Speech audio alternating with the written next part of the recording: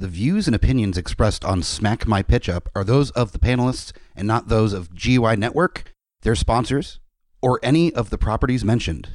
Listener discretion is advised. This podcast is rated R for violence, language, and nudity. Well, it's a podcast, so you won't see the nudity. I just do it to make the guest uncomfortable.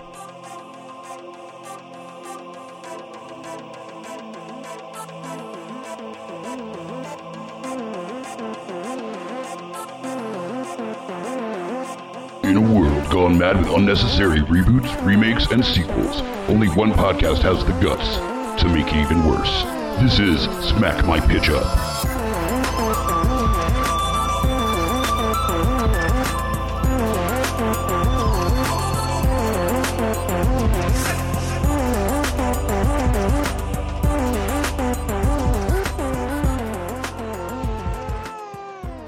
Ho, ho, ho, geeks. Welcome to another episode of Smack My Pitch Up. Tonight we are celebrating the holidays in the best way possible. We're jingling our bells all over your chins, talking about Hallmark holiday movies.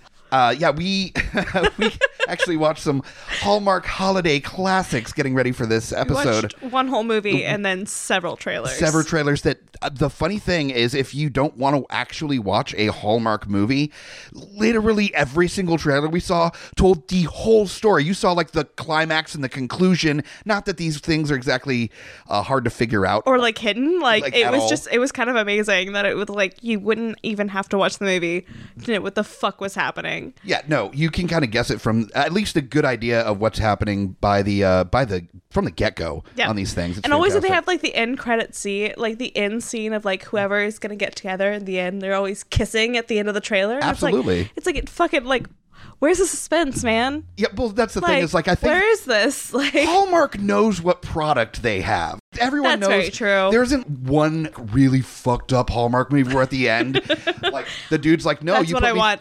I want a fucked up Hallmark movie where at the very end, the rich dude who's ruining Christmas gets the girl.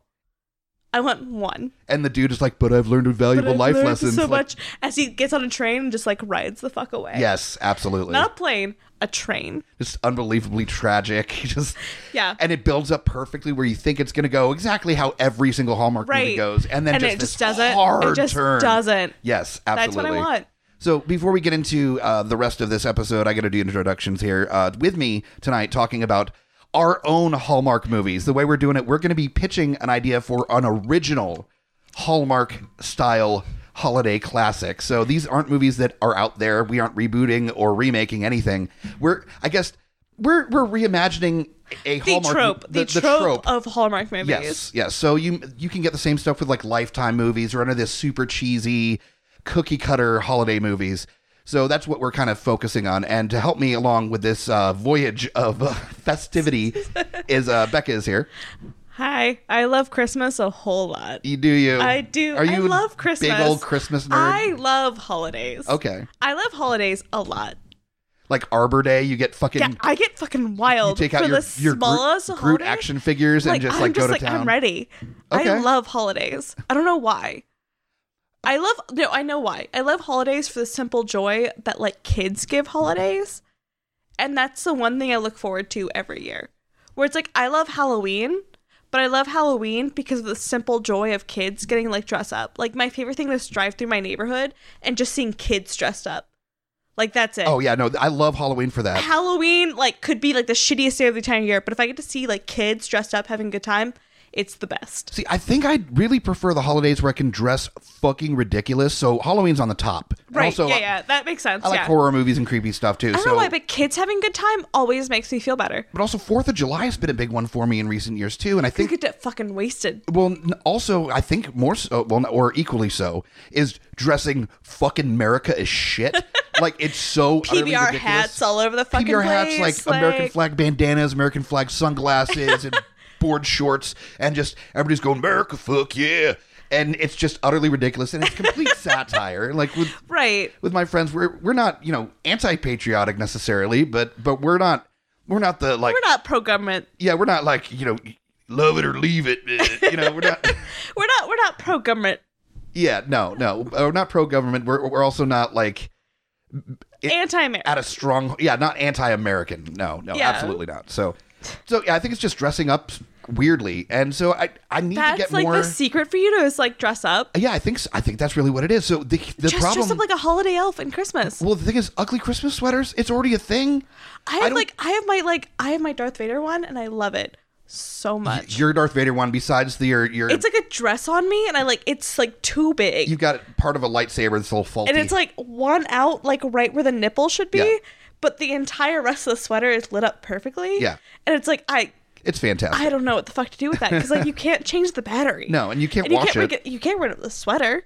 So you're like, what do I do? Do I just keep wearing this even though it's like at one faulty nipple, or do you just like let go of it? You know what? Sometimes even with a faulty nipple, you got to hang on. That's just how it works. That's honestly where I'm at. I'm like, and I can't wash it until all of them die. Yeah. Because then all of them will die. Yeah, and you don't want to preemptively kill your lightsabers. Right. Yeah. You want to keep them all. Absolutely. So you're a big fan of Christmas. I used to be very bah humbug years ago with Christmas. My family knows this, that I wasn't, Right. It's not that I would refuse to celebrate or anything to that degree, but I didn't really get into the spirit of it because I was really sick of the consumerism and the kind of everybody going batshit. Well, for I think Christmas. a part of it is also like my family has like fairly hard stance like Christmas traditions that are like, even if like I show up Christmas Day, they're still happening. Okay. Like they're like that like hard stance where I've shown up like at 10 p.m. on Christmas Eve, and Mom has still been like, the elves came with your pajamas because you weren't here. Because it's a tradition in my family that the elves bring you when you go to church, because my family is still religious, when you go to church, the elves bring you pajamas while you're at church as a way of like convince us to leave the house when we were kids. See, other people, the elves are just in the house fucking spying on them like creeps. No, my mom was like, they bring you pajamas if you go to church. Like, good child. And like, so I'll show up at like 10 p.m. on Christmas Eve, and Mom will be like, the elves brought you like pajamas because you weren't here. Like, sure as shit, there'll be like pajamas on like my chair, because my sister and I both have separate chairs. Okay. Where my sister gets one, like she gets her shit on one chair, and I jeez. get my shit on the other chair, and like they don't switch ever. It is never like a switcheroo. This is the whitest shit I've ever really heard. Is. It is like some nonsense. Yeah. But no, the thing is that I'm so making I think fun, that's it. but I think that literally is it. I think it's just like that hard like line with Christmas traditions where and it's as like, much as I'm a cynic about stuff and jaded and everything, the cheesiness that goes along with stuff like that, you gotta appreciate it a little bit. Right. I mean, it's fun. yeah. My family, we do. We still put out I think we still do carrots for the reindeer Oh, nice. by the fireplace, because growing up my mom was like, you can't just feed Santa Claus, you gotta feed the reindeer. What I've liked in recent years is that with my family, we used to do big Christmas dinners, and we do like a ham or something, and we still do occasionally, but a lot of years we end up doing a big breakfast after everything is said and done. And then in the evening, because everybody's tired, and the kids don't want to sit down for any real length of time, people are playing with their stuff, we do this big spread. We get like lunch meats and cheeses and veggie platters and all this like stuff you could pick at all night. And then we just keep going. And we hang out and we watch Christmas movies and we hang out. So like my family tradition is that like we go and we open presents on Christmas Day, and we have to do it in a certain order, where it's like Catherine and I open gifts on like the same amount ratio, because one of us can't have like more gifts than the other, so it has to be like the same ratio. Yeah. And then my parents will open up their gifts like sparingly in between there. And then my sister and I will get into a fight about something. Last year it was about Star Wars. It was almost a fist fight. It was fine. And then my mom will make a giant breakfast. And then we'll go, like, usually, because I don't think they're releasing a Star Wars this year. No. Usually, like, for the past couple of years, it's been that we will go, like, on Christmas Day, go see the Star Wars. Now you can go see Aquaman. Yeah, no, I'm not doing that. Actually, I heard Spider-Man Into the Spider-Verse is fantastic. Yeah, so. no, that one I will go see. Yeah. But, like, usually it's that we'll go see whatever the new Star Wars movie is. Yeah.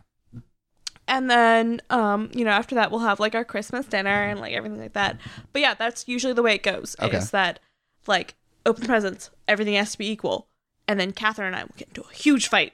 And then Mom will just make breakfast. This is where I'm glad that, like, I had a sister, so it was like a brother-sister situation, because my friends that are, like, dude that had a brother or a lady that had a sister, They just fucking fight constantly, like just nonstop. And it's not that my sister and I don't. We definitely do. Right. But it's not to the same degree, I think, as a lot of other siblings My do. sister and I are just like too much alike. That's, I think, what it is, too. It's with like all my she other and I friends. are like too much of know-it-alls. Yeah. Where it's like, There's a lot of I'm a actually know-it-all. happening. Yeah, like I'm a know-it-all and she's a know-it-all. And then you have like two like fighting Oh my God, know-it-alls. I want to see and you. it is too much. I want to see you and your sister mansplaining to each other. I really want that. Oh my God, it is too much. Oh, It that's is fantastic. It is entirely too much. All right, enough about our families. We got to talk about the family togetherness that happens on Hallmark movies. So we're going to do things a little bit differently than a normal Smack My Pitch Up. Because Hallmark movies themselves are fucking ridiculous on their own right for most of the time, there's no reason to do a thing that might actually work and then a ridiculous one, because they're ridiculous on their own. They're ridiculous on their own, honestly. So we are adapting our own stories. These are original ideas that we had for Hallmark movies, and we're casting the characters that we created in these things, and we're going to kind of just develop the story for each other as we go along, and then we'll collaborate on a little story after we're done with our own personal ones. So, do you want to go first? You want me to go first? If you want me to go first, or you can go first, whatever you want. I'll go first. Okay. Yeah. Daring, I like it. Yeah, mine is Christmas in Castine. Castine is I googled this. Castine is a small town in Maine with 1,000 people. Okay. So it's a perfect setting. Perfect setting. It's always a small town. It's always a small town. Or the suburbs of a big city, you know. That involves John Bernthal, who is the Punisher. Oh, yeah. As the disgruntled veteran that has to return home to take care of his orphaned brother, Noah from Stranger Things. Oh, okay. Yeah. Mm-hmm, Okay. Mm-hmm. So he's like thinking about his life, and he's thinking about like what he has to do to like make it happen, and he's taking a job with like this like sketchy business dude. And John Barathol is. Yeah. Okay. He's taking a job with this like sketchy business dude, and he's like out like having like thought-provoking thing, and he runs into a girl who is Kristen Bell. Oh, okay. Yep. I'm in. Is, You got. yeah. I love the Good Place, and Who is, literally anything she's ever walking her done. dog, who is one of the Airbuds, whichever one is alive. Okay. Okay. I don't know which one's alive. Yeah, I don't know. I don't know which iteration of Airbuds is still alive. They're on like Airbud the 16th or something. Whatever. Yeah. Whichever one is still alive. So she's walking her dog. She runs into him, and she owns a small little shop in the middle of town that is at like the most like profitable spot. So, you know, this wealthy business owner that he works for, who is Robin Thomas, who you remember as the mayor from Halloween Town. Okay. Yeah, that all villain. right. Mm-hmm. And he's trying to buy up this entire town so he can make a huge mall. Gotcha. So she's like the last holdout. Okay. Small little shop. Small little shop. Yeah. You got the shop thing going. Yep, Yeah. mhm, Okay. mhm. All right. So like she literally runs into him. They have the entire tumble in the snow. So what does the shop do? What's the?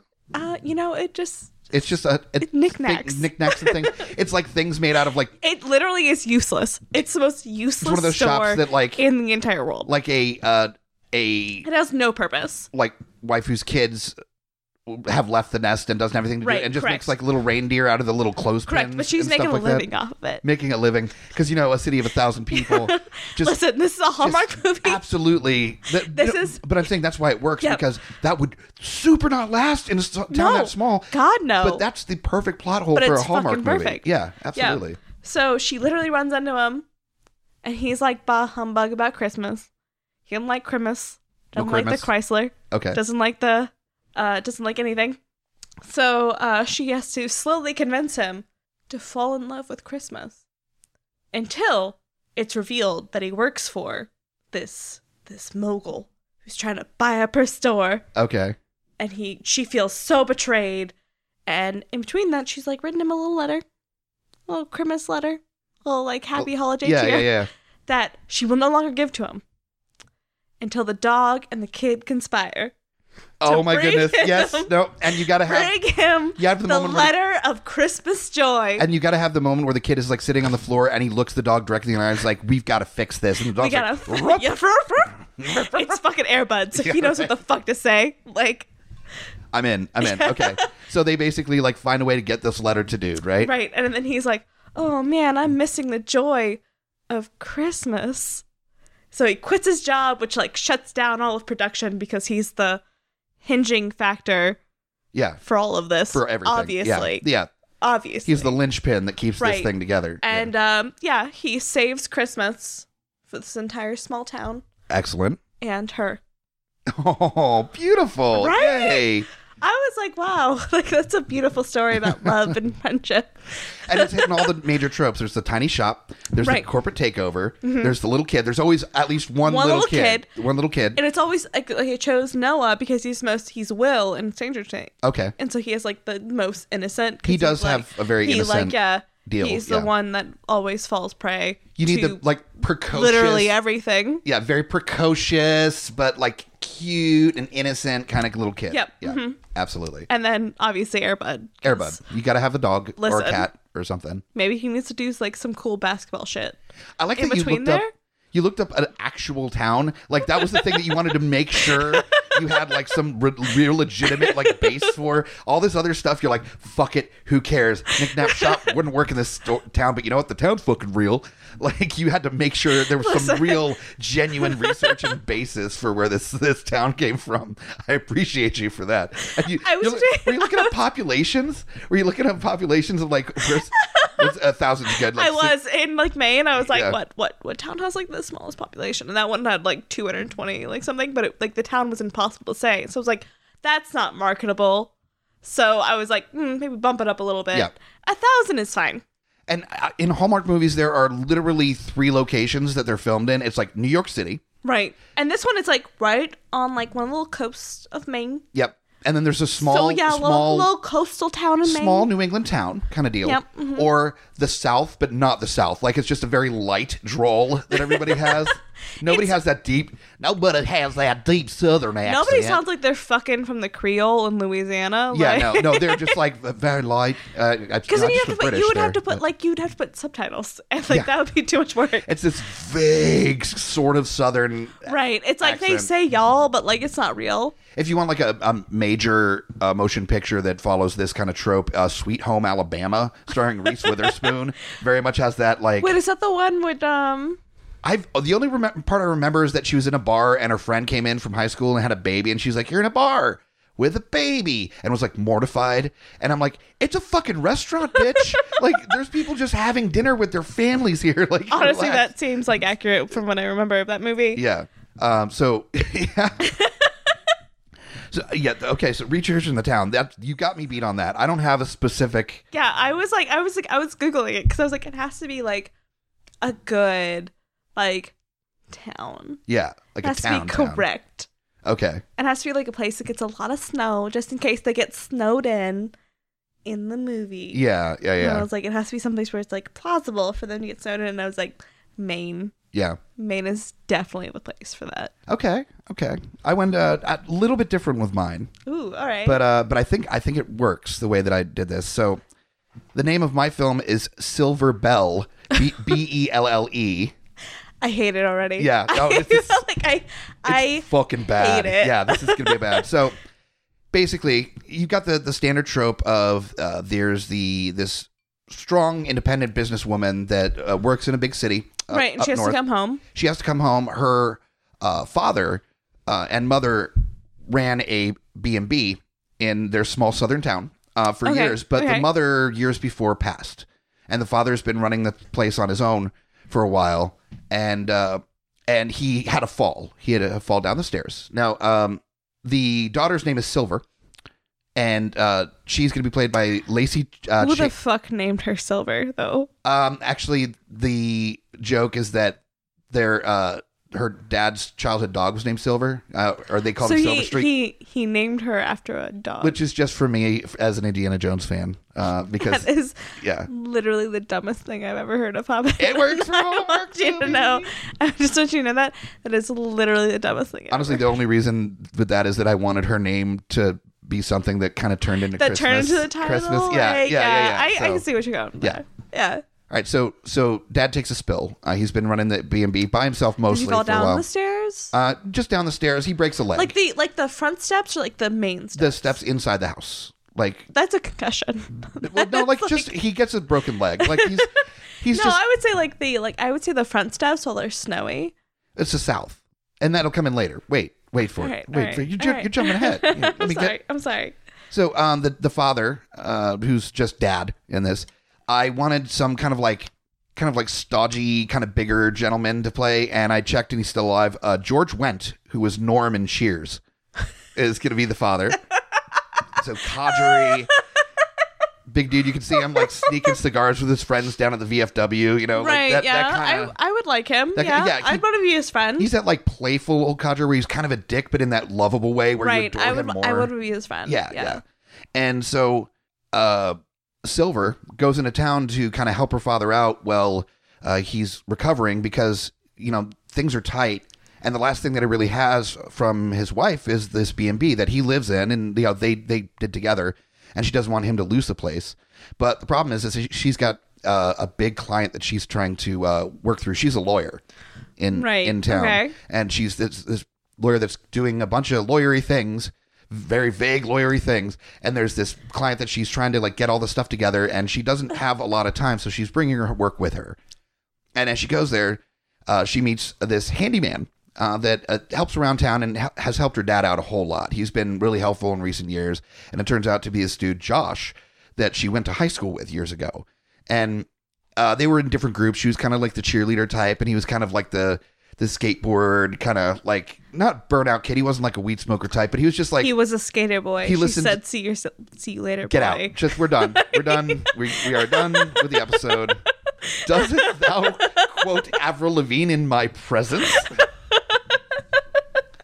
So at first she's like, oh yeah, you got the local burnout to like help around the house and stuff. But it turns out that like he's done really well for himself. He has stayed in town because he's got an older father that he helped take care of as well. And he also got married, had a kid, and unfortunately his wife passed. She died of cancer. And so he's been raising this daughter on his own. And, you know, the grandfather, the dad of Silver, watches the kid occasionally where he's working on other stuff, and they kind of help each other out, and they become actually very good friends. And Silver's dad is friends with Josh's dad at the VFW, where they go sneak cigars together. Sneak cigars and like drink a shit ton of whiskey on like the cheap. Yes, yeah. Although, of course, it's a Hallmark thing, so there's no talk of booze or anything. It's just alluded to. It's just like it's special eggnog. It's just them pouring like little things of Coke into glasses, yeah. Like that's it. That's all it is. Yeah. It's just Coke. And if you see a cigar, it's like not even out of the wrapper. It's just like there. It's not even lit. No. Like. So she at first is of course perfectly annoyed by Josh. He seems to just make himself at home, why don't you, around the B&B that she, you know, partially grew up in. So she's taken real offense to this dude just being so familiar with her family home. And stuff, and he knows stuff about her life that she's never told him because, of course, the dad's bragging about her all the time. You know, his big, fancy daughter in the city kind of deal. And he's giving her a hard time, and he's clearly working on a different speed than she is. And it's that whole butting heads. Right. You know, he's living a much simpler life, but also on the same end, you know, the daughter is like really well adjusted and super smart. And the daughter... Really, it's that simple life that Paris Hilton and Nicole Richie... They were looking for... they were looking for. Okay, first Avril. That's 2 times. Listen. The daughter, Josh's kid, is named Noelle, because of course she is. And she's going to be played by Pixie Davies, who was the strong girl in Miss Peregrine's Home for Extraordinary Children. She was like the little girl that was like super strong. And she's adorable as shit. No, she is. Yeah. But like, that was a terrible movie. That was a great... Oh, shut up. No, it was so terrible. That movie was edited terribly. It wasn't perfect, but I very much enjoyed it. No, like that, like their entire, like the way they talked was edited so terribly. Whatever, I enjoyed it. You're quoting fucking Avril Lavigne and have the gall to give me shit about mentioning Miss Peregrine.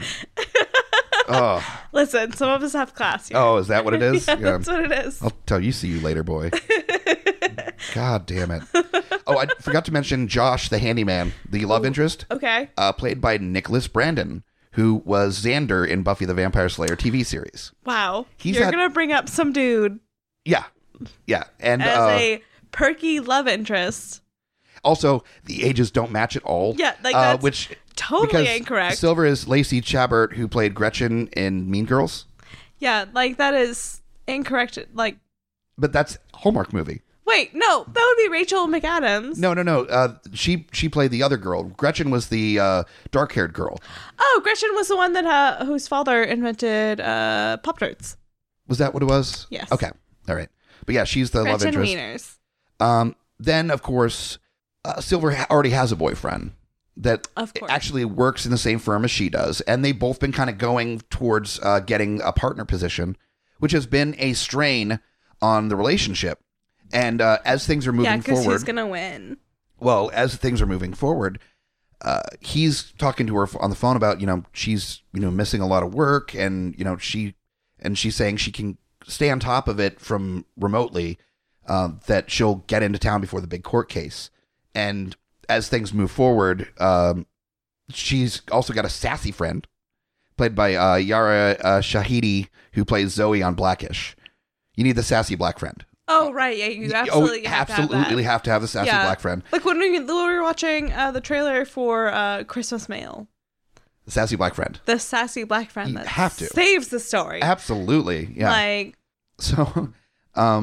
so she's trying to tell her, it was like, I never liked him, the shitty boyfriend who's played by Macaulay Culkin. So I figured give him an evil part. He hasn't been evil really since The Good Son, I think. So. Fucking party monster, though? Oh, party monster, yeah. But he was just misunderstood. Fucking party monster, Hobbit? That's fair. That is fair. So it all amasses that... how could you forget? I know. Party monster. I know. I feel ashamed. Everything amasses I'm to... gonna fight you. There's a major Christmas ball that occurs on Christmas Eve every year. Very involved. Yeah, very involved. I thought about this at length. I was like, I'm gonna give you like the skeleton of like a story, yeah, and then we can like come up with something outside of that. And you were like, no, I'm gonna tell you everything about this fucking story. I got the shit down. It's the annual Christmas ball that happens on Christmas Eve, and during the Christmas ball, they raise money for different charities around town by having a bachelor auction. So they have a heart-to-heart after she finds out a little bit more about Josh's wife dying and that he's been raising the daughter on his own. And she has a good day with the daughter beforehand. So there's this like closeness with the daughter. Right. And that whole thing. And she starts to see Josh is more than just like the local burnout dude, that he's actually really smart and he gave up a really like promising career in the city to like help take care of his dad and to give his daughter kind of a more like rural upbringing that isn't the hustle and bustle of the city in a town that he really appreciated growing up in and stuff. So he's just a down-to-earth guy that money isn't everything, and she's coming from the other end. And so the Christmas ball happens, which her father has always been a major part of, because it takes place right nearby the Airbnb. But it happens to take place at the same on the same day as the court case, because it's a Hallmark movie. The court case clearly takes place on Christmas Eve. That is definitely how that happens. So she ends up basically, the boyfriend comes into town to see what the fuck is going on and has a confrontation with Josh after he's trying to basically drag Silver back into the big city. And she's like, you can take care of it on your own. And Josh, after he says something really shitty to Silver, Josh punches him in the face, punches Macaulay Culkin in the face. And says, I'm sorry, I apologize. Immediately, he's like, I apologize. How long have you been dreaming about, like, punching Macaulay Culkin in the Actually, face? I've got no issue with Macaulay Culkin whatsoever. You wouldn't want to punch him in the face? Not you really. Want, like, one solid, like, boom? No, I've got no issue. Like, Shia LaDouche, maybe, but, like, I'd... Oh, see, if it was Shia LaBeouf, you'd be like... Shia would be a good evil boyfriend in this, too. See, there you go. Like, yeah. A little closer in age, too. Macaulay Culkin's got him beat by a few years. Yeah. You should run, like, Shia LaBeouf. I mean, we can Shia. Then you would have, like, had, like, that, like, punching fantasy. Well, like, he also has built that in. anger thing that he can do. Oh, yeah, like, so, that's just screaming. Like, do it. But he's on a super downhill slope, but I don't think he's Hallmark movie level yet. What major feature has he been in since Transformers, which was, Fury. He was in Fury. The tank movie. It was fantastic. It was a fantastic film. Was it? Yes.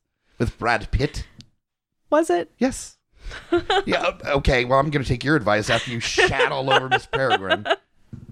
I'm just saying the editing for Miss Peregrine's, like, talking points. So we're not great. Moving forward with my story, because I'm almost done, she decides that, you know what, that she's been obviously focusing on the wrong things, that maybe sticking around a little bit longer and helping her dad get the B&B to where it used to be, you know, Right. and kind of stick around in town. And her sassy friend ends up being like, I'm not going to actually do an impression because that'd be awful, but basically, girl, if you need help setting up your own business because she's going over the tax stuff for her dad and stuff, and she's like, I need to fix this shit, you know, and just kind of doing the daughter deal. She's like, I'll come help you. And then the ball happens, and she ends up like buying Josh on the bachelor auction to help raise charity and stuff. And then, but she comes in like all dramatic right before he gets sold to like a girl that's super interested in him through the whole movie, dressed in like a gown. Yeah, that has to be the mayor's daughter who has like a shit ton of money. Ooh, nice. Yeah. I like that. Mm-hmm. Okay. Mm-hmm. It has to be like somebody who's like super pretty and blonde, because they're always blonde. Always blonde. Always blonde. Yeah. It has to be somebody that's like And super pretty and blonde. For some reason, and who I think is it's kind of shitty. Super rich. I think That like it's shitty that I've noticed this in movies, that the like really like mean girl that's like really spiteful and shitty to people tends to have a bigger nose. Like they a cast tiny bit. Yeah. they cast women that have like not a super massive nose, but Like just a little more. I could never be a mean girl in a movie sharper. because I have the little like the button. little button nose. I got the little button nose too. Oh, Yeah, like pug nose. Like I could never be a mean girl in a movie. yeah, like All I wanted to be growing up was mean girl in a movie. strong guys have I like could the never big be nostrils, and mean girls have the like sharp nose. Yep. And so it'd be a Yeah, it has to lady be like with the very like bird nose. kind of bird nose a little bit. Yeah. So, yeah, I always thought that was just a weird choice, that's how it's almost like, I wonder if it's because when you see them, like, it's very shitty, but when you see them, like, from the front, it looks very symmetrical for the face because the way that you're viewing the nose yeah. versus you seeing them from the side. So, a lot of times when you're seeing them in other scenes, you're seeing them from the side, but, like, the first time you look at them, when you're like, oh, wow, that girl is so pretty, you're looking at them from like, a frontal view. And so because that nose is very symmetrical, that like your first impression is, wow, that girl is so pretty. And it's supposed to be like you kind of like realizing her faults through the movie as she like slowly shows a side profile. Oh, like I kind of wonder if it's like that kind of like nonsense. I don't want to give enough credit to like people to do that, but like... Well, I always thought that it was that they wrinkle their noses a lot throughout the movie, being like super disapproving. And so if you just have more space, more coverage for the nose wrinkling. I don't know. I can wrinkle my nose. Like I'm not very good at I'm trying. This is great for an audio podcast. I can do like the bunny twitch with my nose. I got to see the... Yeah, but your eyebrows are doing like a weird twitchy thing too, so it just looks like you're having a spasm. You're having a face spasm. That's what I do when I want to be attractive. You have a face spasm? That's how I get boys. How you get all the men. That's how I get hit me up on New Year's Eve. I'm trying to get boys. As your face just is having a fit. Looks like you're being hit. If you're in Richmond, hit me up. It's like you're being hit by a taser. Fuck you, Hobbit.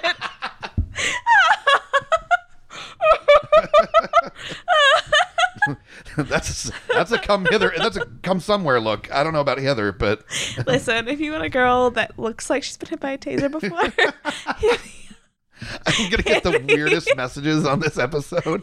Yeah. Dude into taser play. Just like, yeah, found a girl. Hit me up. So basically, at the end of the movie, when he like comes down from the stage and it's just like they had been playing with, flirtatious and stuff like that, but there was never like a full moment.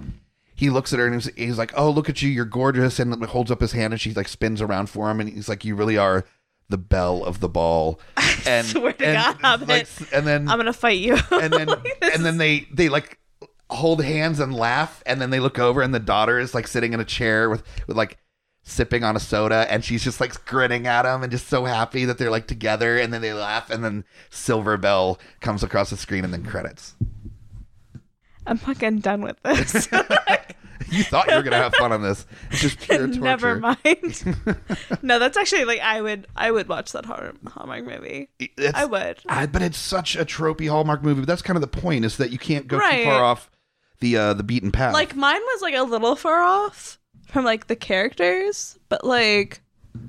But yours was still pretty on point. Yeah. Now, what would you add to yours a little bit? Because you had... Ooh, you would need the sassy black friend, because you have to have that racist element of, like, all black people in your town are sassy. And there's only one. Yeah, there's one. Like only one They black are very person sassy. And they have nothing else to give the story other than their sass. And not behaving, like, multiculturally whatsoever. Right. Besides just the, like, girl. Like, that's the one thing that's allowed. Like that. Oh, they also have to be involved in some sort of makeover scene.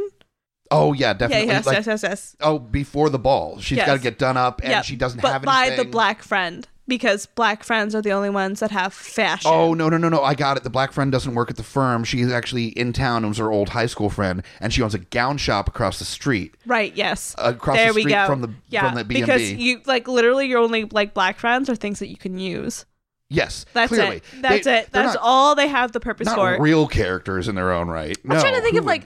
What trailers did we see with actual, like African-American people in it? No, there was the one we saw, the Christmas Globe, that it was like the woman gets shrunk into the globe. Oh, no, it was like the dude from Scrubs. From Scrubs. Yeah. So we saw one out of the 10 that we watched. They did 10 different trailers to see if we could find a movie that we wanted to watch before doing this.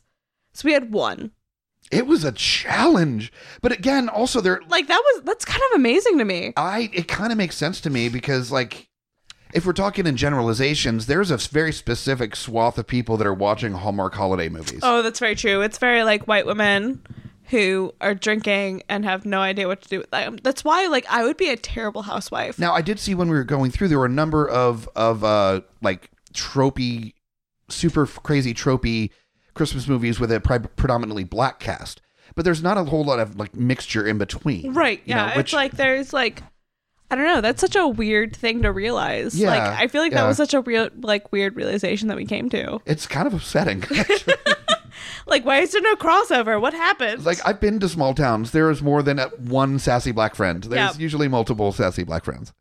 But always sassy. Never not sassy. Oh, yeah. They have to be sassy. Never bookish. Never like anything outside of, like... Out of stereotypes. Quiet norm, whatever. I think you need to develop a little bit more with like what the corporation is and what the shop is in yours. Not necessarily not in necessarily a storyline because it doesn't need to. It can be vague as fuck. It doesn't matter. But at least with the signage. Yeah, like what sign do they pan through? Are they trying to take it over because it's competition, or taking it over because they just want the spot? They want the spot because it's like they're gonna turn into like a super mall. Okay, so it's not like you've got mail where he works for the major bookstore. They're gonna turn into a super mall for the entire area. Okay, a super mall in 2018. Yes, because you know how we're all itching for malls. Listen, malls are still a valuable resource in Hallmark movies. Clearly, have you watched a Hallmark movie? They're still valuable resources in Hallmark movies. Really? So apparently our answering machines? Yeah, like we watched one trailer where it was like in 2018 where some dude had a like manual voice machine. Yeah, like I think it was called an answering machine is what we used to call them back in my day. Ooh boy. Yeah. So he's on a landline. That's just called limited budget and writers that are way older than the characters they're writing. But he also had a cell phone. So like what was the point? Basically, the writers were probably 25 years older than the characters they were writing. And so they just wrote in an answering machine, not even thinking about it. And then later they're like, fuck it, we're doing 35 of these movies this year. Fuck it. This living room is being used in 4 other movies. Also, they were in Southern California and they were in coats.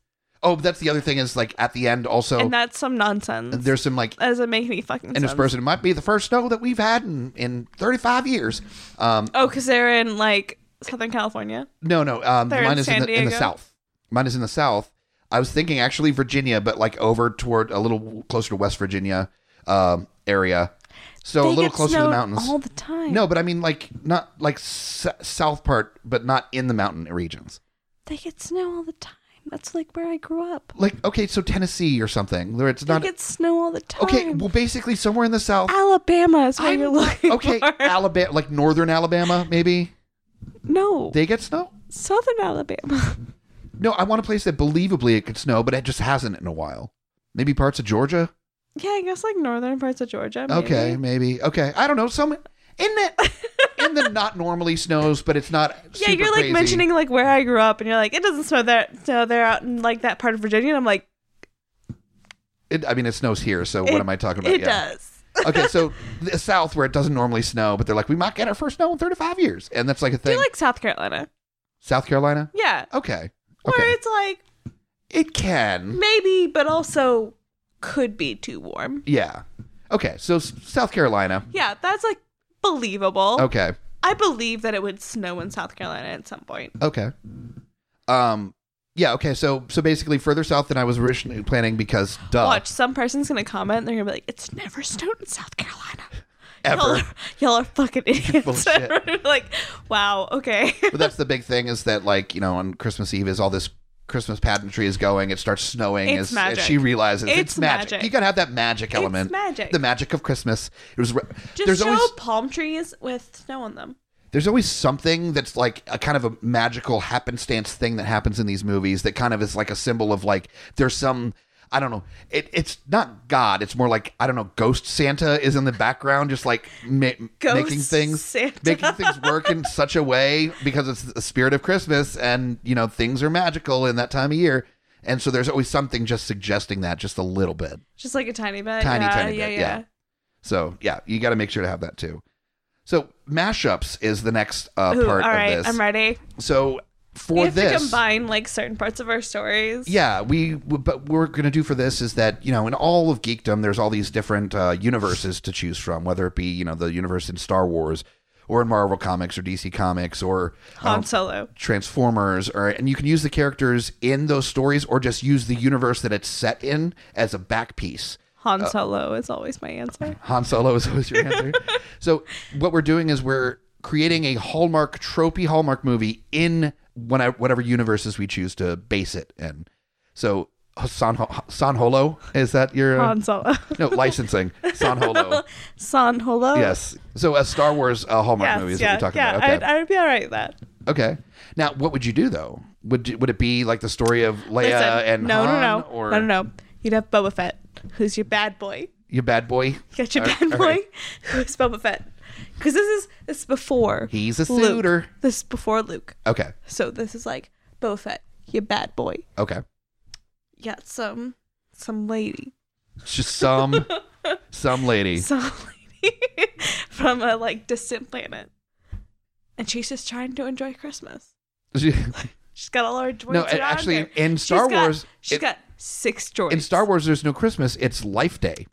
That is true. Yeah, so we're doing a Life Day, Hallmark Life Day special. Yeah, so you have Boba Fett. Okay. And you just find some lady who's trying to enjoy her like Life Day.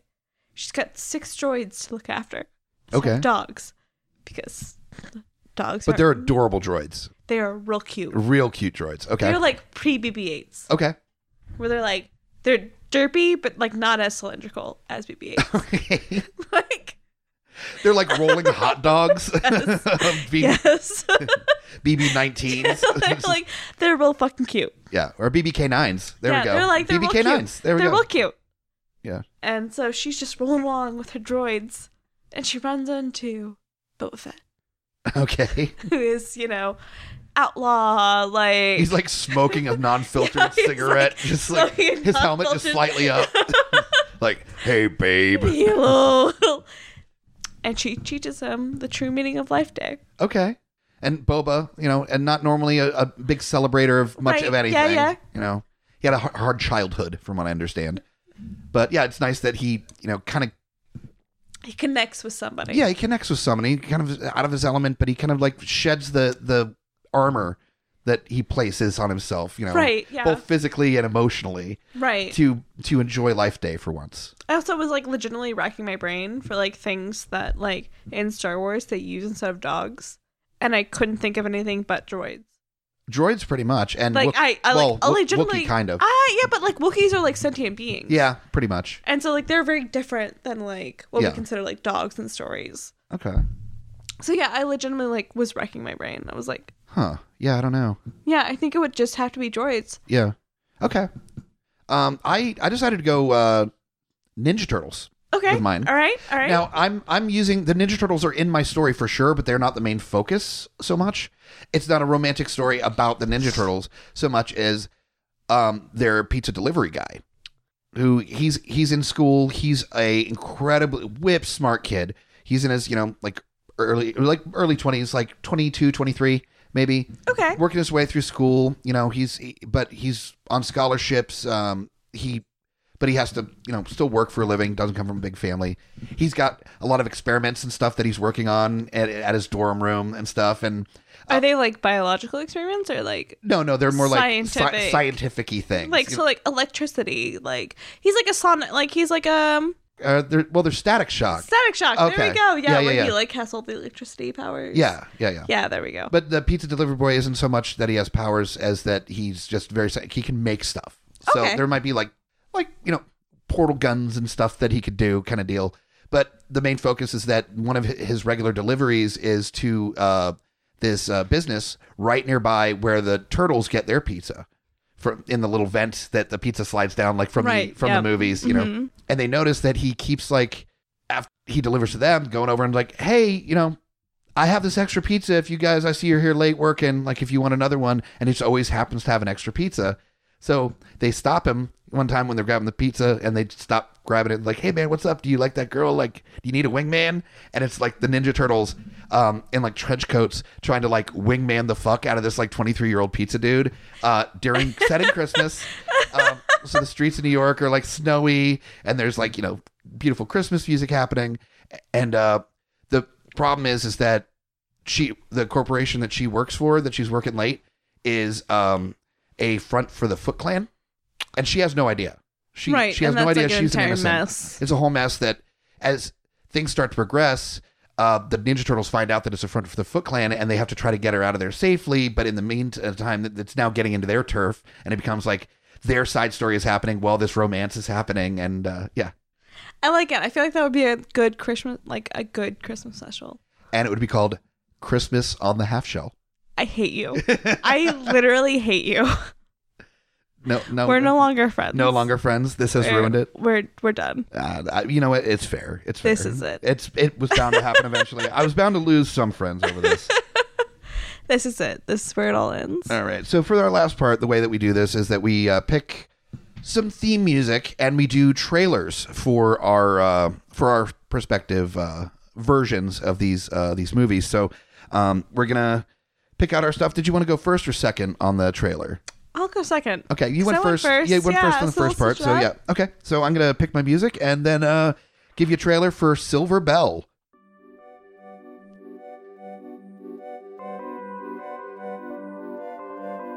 Silver hasn't seen her father since the funeral when her mother died.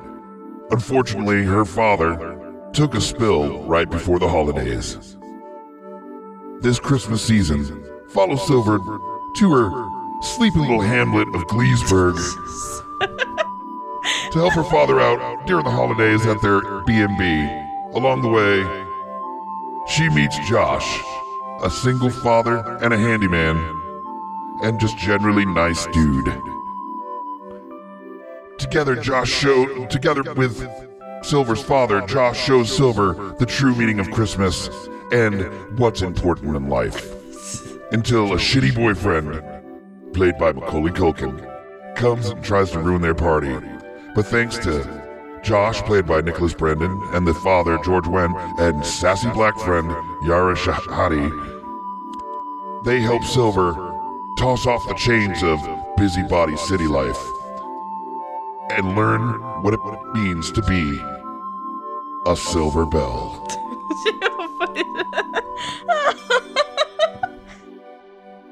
What does it mean to be a Silver Bell, though? Clearly it's that... What does that actually mean? That means that you... What moral of that story do you get? Give up on a job that was so promising that you were being considered as a partner in a law firm, highly successful. Oh, no. To slum it with a dude that never left your hometown, I think, that is another thing that really bothered me with a lot of the Hallmark movies, is that it's always like the powerful woman that clearly the problem is that she's too powerful and she needs to lay back and like, stop worrying about being successful and powerful and just like slum it with a dude that had like never, finished high school. Right. Thing. Like that was always like, she needs to settle. She needs to settle for the dude that just like is chill, man. Like everything's fine. Everything will work out and you're taking life too seriously. You need to slow down.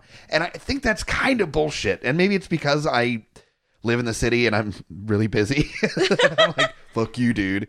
But yeah, no, it's like some nonsense. I think it actually comes from a place of like, that when a man has power, then that's like expected, I guess. But when a woman does, she's giving up on the important things in life.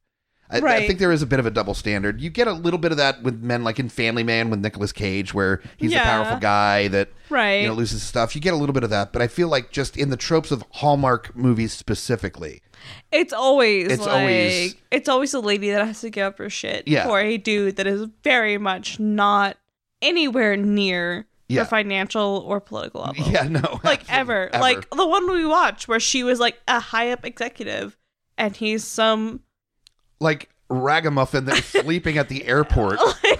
like legit vagrant. Some vagrant he's a dude is gonna be like, yeah, man, I'm gonna steal your fucking woman. And they try to make it come off as that he's just like a free spirit. And I think the father played by the Fonz in the one that we watched. I think it was Home for the Holidays or Home for the Holidays, I think. That sounds right. Yeah. And with the woman who just wore bell bottoms. She wore bell bottoms. She wore bell bottoms. It was real discerning. The dude was literally sleeping in an airport before flying to Denver to beg his ex-girlfriend for money for a restaurant. To start a restaurant? He wanted her to, but they never brought that up again. They never brought up that his ex-girlfriend was waiting for him.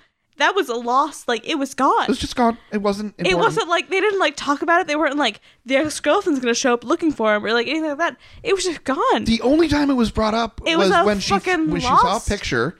The main female protagonist saw a picture, and instead of it being like, oh, well, okay, so he's got some plan. He's got some lady. It was used as a means for her to be jealous. Like, it was immediately used as like, so is it just a friend? Or just started asking weird questions like she's jealous of this girl in a picture that she found in his passport when she was snooping through his bag. It's just, I don't know. Yeah. Hallmark movies. It's like fucking wild. There's something special. There's no reason for her to be jealous. No. It's some hippie chick named like Rain. Yeah. Who has nothing going for her. Versus like moon sand or something. Or like, it was like they made a big deal about her name and like how funny it was. Yeah, and the main chick was like shitting all over the fact that she had a weird name. Didn't pay off at all. No, none. Didn't pay off. There was no payoff to that. None. There was no like confrontation. There was no like woman on woman action about like, this is my man. This is my man. Versus like, there was nothing. So, speaking of no payoffs, there's no payoff for you on being on this episode besides being able to do your best trailer for, what was the name of your movie? Winter in Castine. Winter in Castine. So, whenever you're ready, I will play the music. I'm ready. Okay, here we go.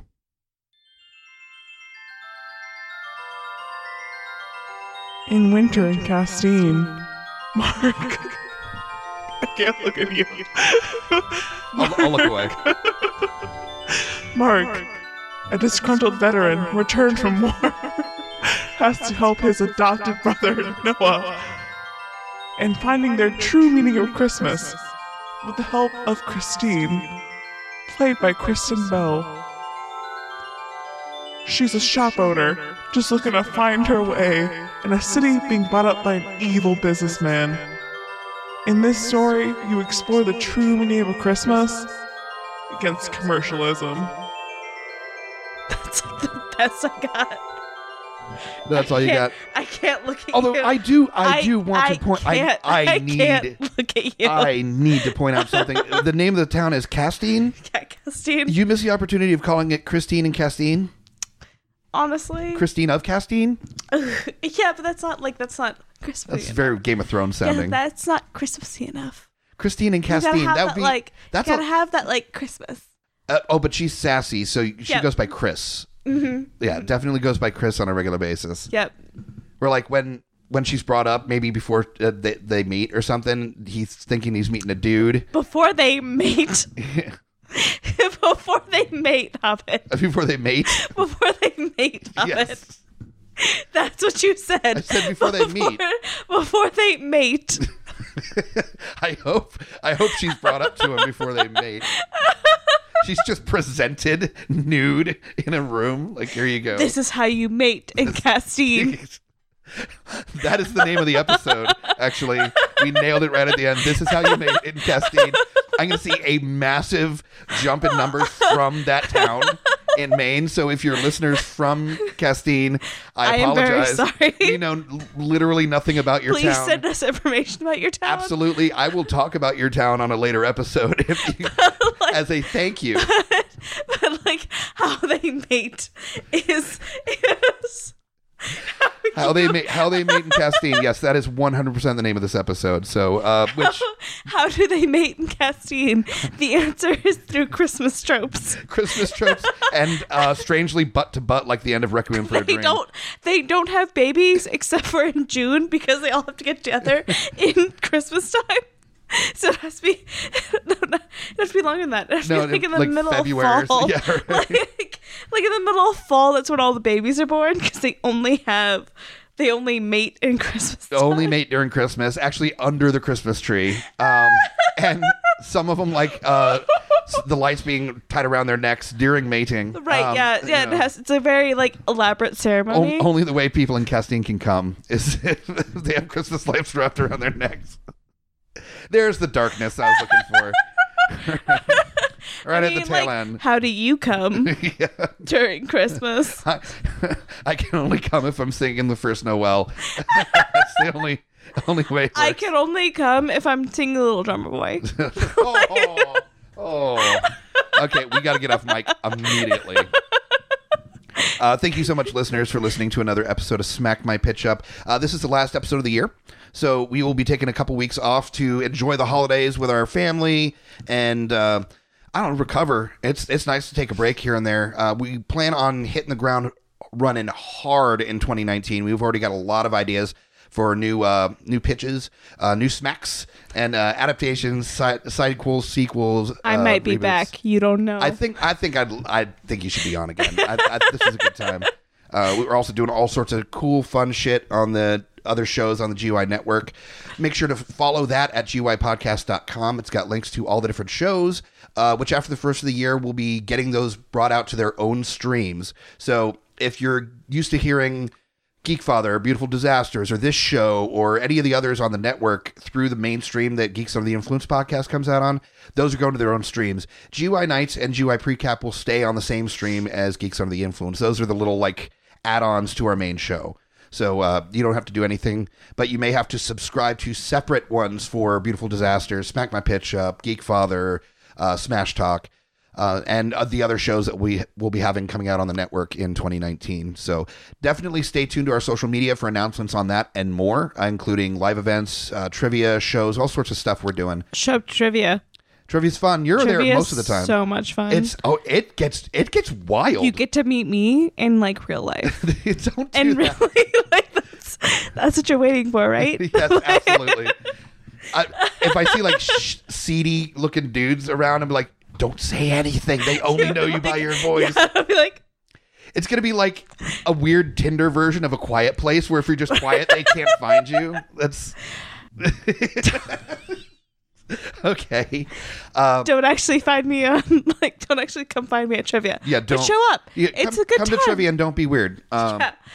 Or you would just get to see me. Yeah, don't be sketchy weird. You can be like silly like weird. Slightly creepy? Yeah. I'll accept like slightly creepy. I did mention to the entire crowd I was going to make sweet passionate love to each and every one of them the last trivia. So like I'm not going to do that, Yeah. but like you can come stare at me kind of. Like that's all Okay, right. you need to stop. We're going to stop right there. Thank you, everyone that listened to our first year of Smack My Pitch Up. This has been a lot of fun. Thank you for dealing with weeks that we weren't able to put out episodes as we're getting this network off the ground. We're going to be a lot more consistent in 2019 as we're getting everything settled down. So I really appreciate those that stuck with us and who plan to continue listening to these amazing episodes. As always, I'm Mike the Hobbit, and you just got pitch smacked.